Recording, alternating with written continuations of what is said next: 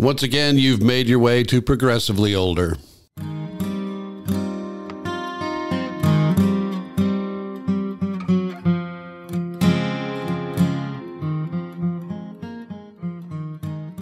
Thanks for coming back to Progressively Older. I'm Link. I'm the host here. Progressively Older is the channel you go to when you're getting older and planning on staying progressive all along the way. Today we're going to talk about the filibuster. But before we do, if you haven't subscribed yet, please do so. Like the video, like the podcast if you're listening there. Leave a review at Apple Podcasts. I can't grow the channel without your help, and I need your help. So on Wednesdays, we talk about politics and staying progressive, and on Fridays, we talk about getting older. Today's Wednesday. I think it is telling that the word filibuster is derived from the Dutch word vrijbuiter, which I'm making up the pronunciation. I have no idea. But it means pirate. That is exactly the function of the filibuster, the taking of something that doesn't belong to you by force. A bit of history is needed for context. The Senate was designed to have open-ended debate on bills until all had had their say on the issue at hand. In the 18th and early 19th century, the minority party became very aware of the usefulness of this quirk in the Senate rules to prevent a disagreeable measure to come to a vote. Speeches could be drawn out ad nauseum, preventing any resolution of the issue at hand. As early as 1789, the tactic was being employed and criticized by the victimized majority.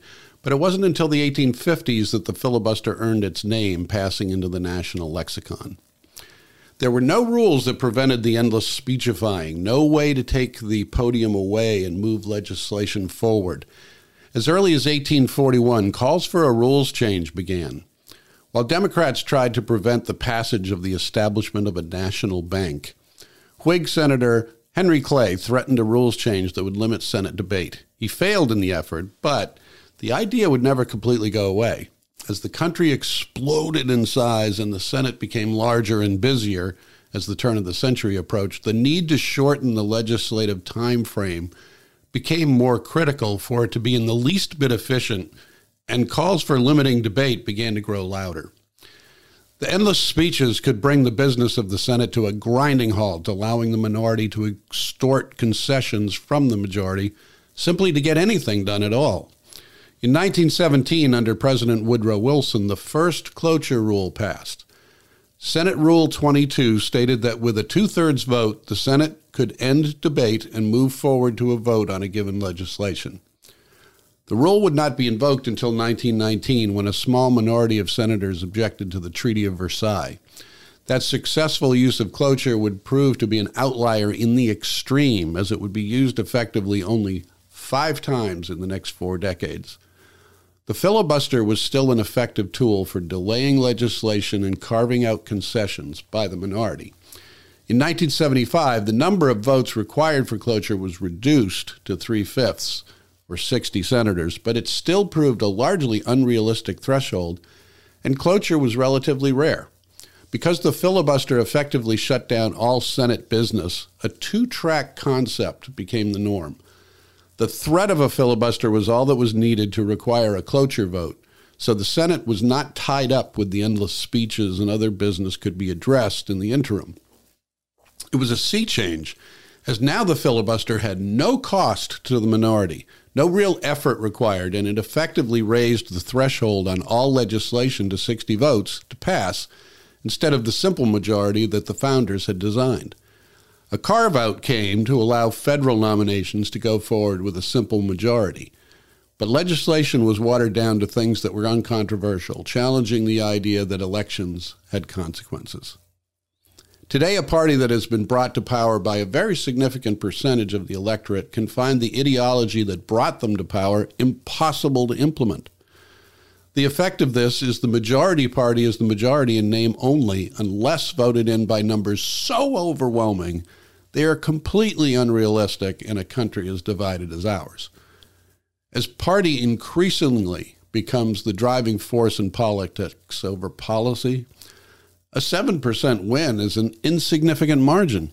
The majority party has very little more power than the minority that blocks their agenda. This is why the filibuster has become the most important issue in American democracy today. While the idea of unlimited debate in the Senate was a seminal concept to its formation, the evolution of the concept has undermined the idea of democracy itself. Before the two-track system became the norm, there was a political cost to standing before the Senate and railing on and on against a bill that had widespread public support. While eliminating the filibuster altogether seems like an idea that is dead in the water, the reinstatement of the talking filibuster is gaining some momentum. The idea is that if you commit to a filibuster that ties up the Senate for your pet grievance and stops the legislative process in its tracks, this may have political consequences that you may not want to bear. Once the speechifying is abandoned, a simple majority is all that is required to pass the legislation. It is only when cloture is invoked to end debate that the 60-vote threshold is required. A senator will then have to make the political calculation of whether their grandstanding obstruction benefits their long-term political objectives. In other words, it reinstates a cost to the filibuster.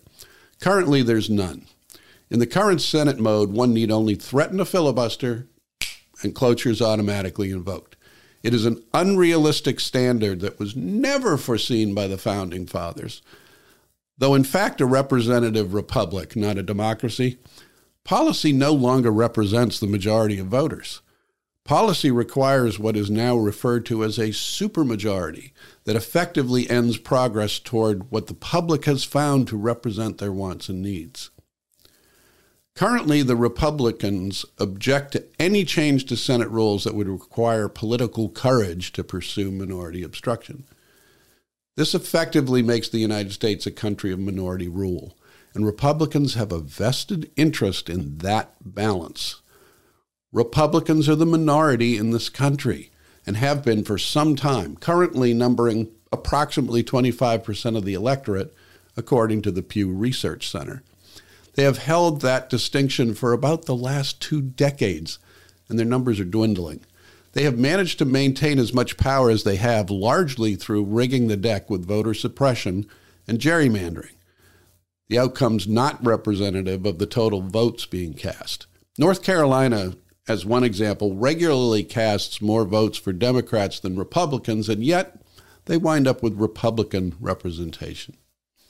Any threat to minority rule is a threat to the Republican Party, the threat being that they will then be held to a universal standard that will have them appropriately represented in the number of Americans that support them. That would be a political disaster for them, and they will fight this with everything they have. Americans frequently have a positive view of the filibuster, their only real exposure to the workings of it being presented by a plucky assistant to a wet-behind-the-ears senator caught up on the wrong side of a nefarious scandal in the movie Mr. Smith Goes to Washington. Jimmy Stewart is over his head, and Jean Arthur uses her years of experience that have left her jaded but capable enough to guide the neophyte in his fight against Claude Rains and the big money that moves policy. It's a charming tale, as only Frank Capra can tell one, with just enough grit to make the fantasy seem plausible. Capra had brilliantly navigated the motif in It's a Wonderful Life. The grit was supplied in a number of scenes, but none more memorably than a close-up of the beaten Stewart at a local bar, praying to a god he doesn't know well to show him a way. Stewart, just back from the war flying combat missions against the Nazis, brings a new gravitas to his screen persona not seen before and is deeply moving in the scene. It's powerful. But in the end, the movie is a fantasy about a sweet but clumsy guardian angel guiding Stewart's character back to the land of the living, fulfilling the role of the ghost of Christmases past. All will end well, and Mr. Smith is no different. A fantasy it most assuredly is. In the movie, the filibuster is really the star, the mechanism through which powerful people gone bad can be held to account. But the actual use of the filibuster has a much grimmer past. The longest filibuster in Senate history, individual filibuster, occurred in 1957. Strom Thurmond was a senator from South Carolina representing a Southern Democratic Party very different from today. The legislation in Thurman's sights was the Civil Rights Act of 1957, designed to protect minority rights to the vote. Southern Democrats opposed it, characterizing it as an attack on their states' rights to conduct elections in the ways they saw fit. In the end, the Southern states came to an agreement not to filibuster the new law, as an attempt to send it back to committee had failed 66-18, and it was clear it would pass. But Thurman went rogue and chose to go solo. He took his filibuster very seriously, taking multiple steam baths prior to his one-man show to eliminate fluids from his body, allowing him to go without restroom breaks for the long stretch that would be necessary. He ate a large steak dinner beforehand and had snacks prepared and available to him throughout his assault. He read the Declaration of Independence, the Bill of Rights, each state's election laws, George Washington's farewell address, and ultimately set the longevity record for filibusters at 24 hours and 18 minutes. 2 hours later, the legislation passed. Civil rights were also the intended target of the longest coordinated filibuster in Senate history. President Lyndon Johnson had used his considerable powers of persuasion to craft and push the Civil Rights Act of 1964. This time, the Southern Democrats were united in opposition, as the bill was far more sweeping and powerful, representing a serious attack on the Jim Crow status quo they had come to expect and enjoy. The bill easily passed the filibuster-free House, but when it landed on the Senate schedule, it ran smack into a coordinated filibuster, well-planned and well-manned. The Southern Democrats kept the filibuster going for 60 days, including 7 uncharacteristic Saturday workdays. During the public assault by the Southerners, Senate Democratic whip Hubert Humphrey, along with his Republican counterpart Thomas Kuchel, worked mercilessly behind the scenes, building the consensus necessary to find the 67 votes that would be required to pass the bill. They would succeed, marking the first time a filibuster aimed at preventing civil rights for minorities had been defeated.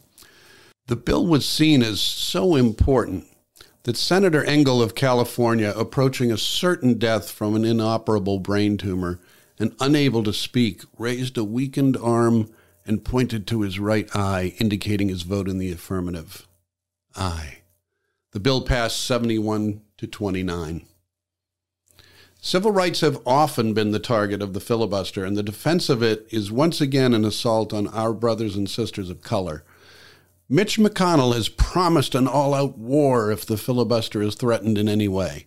This is completely appropriate, as it is McConnell who has taken the filibuster from the occasional tactical parry to an unpleasant piece of legislation to the standard response to every piece of legislation by the opposition. From 1980 to 90, the Senate averaged 10 cloture invocations per session. That's 2 years. Between 1990 and 2000, it ticked up to about 11. In the sessions between 2000 and 2010, it jumped to almost 30. Then came 2010 to 20. Cloture invocations averaged over 125 per session.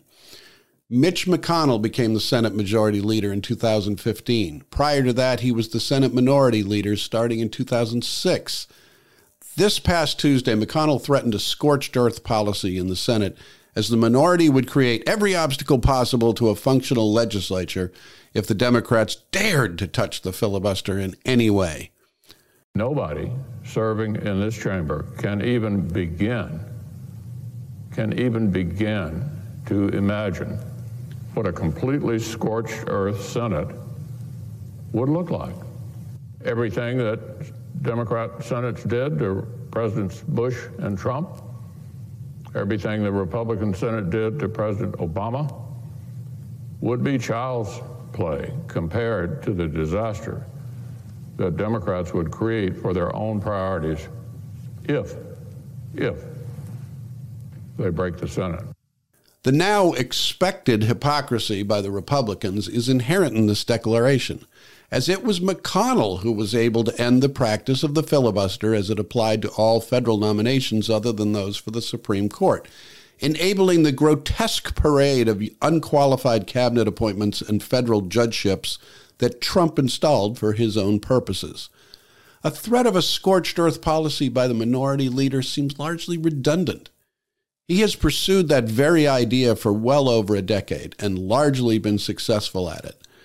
The Senate has not been a functional part of our government for a very long time, and the biggest impact has been the filibuster, and its biggest champion has been Mitch McConnell.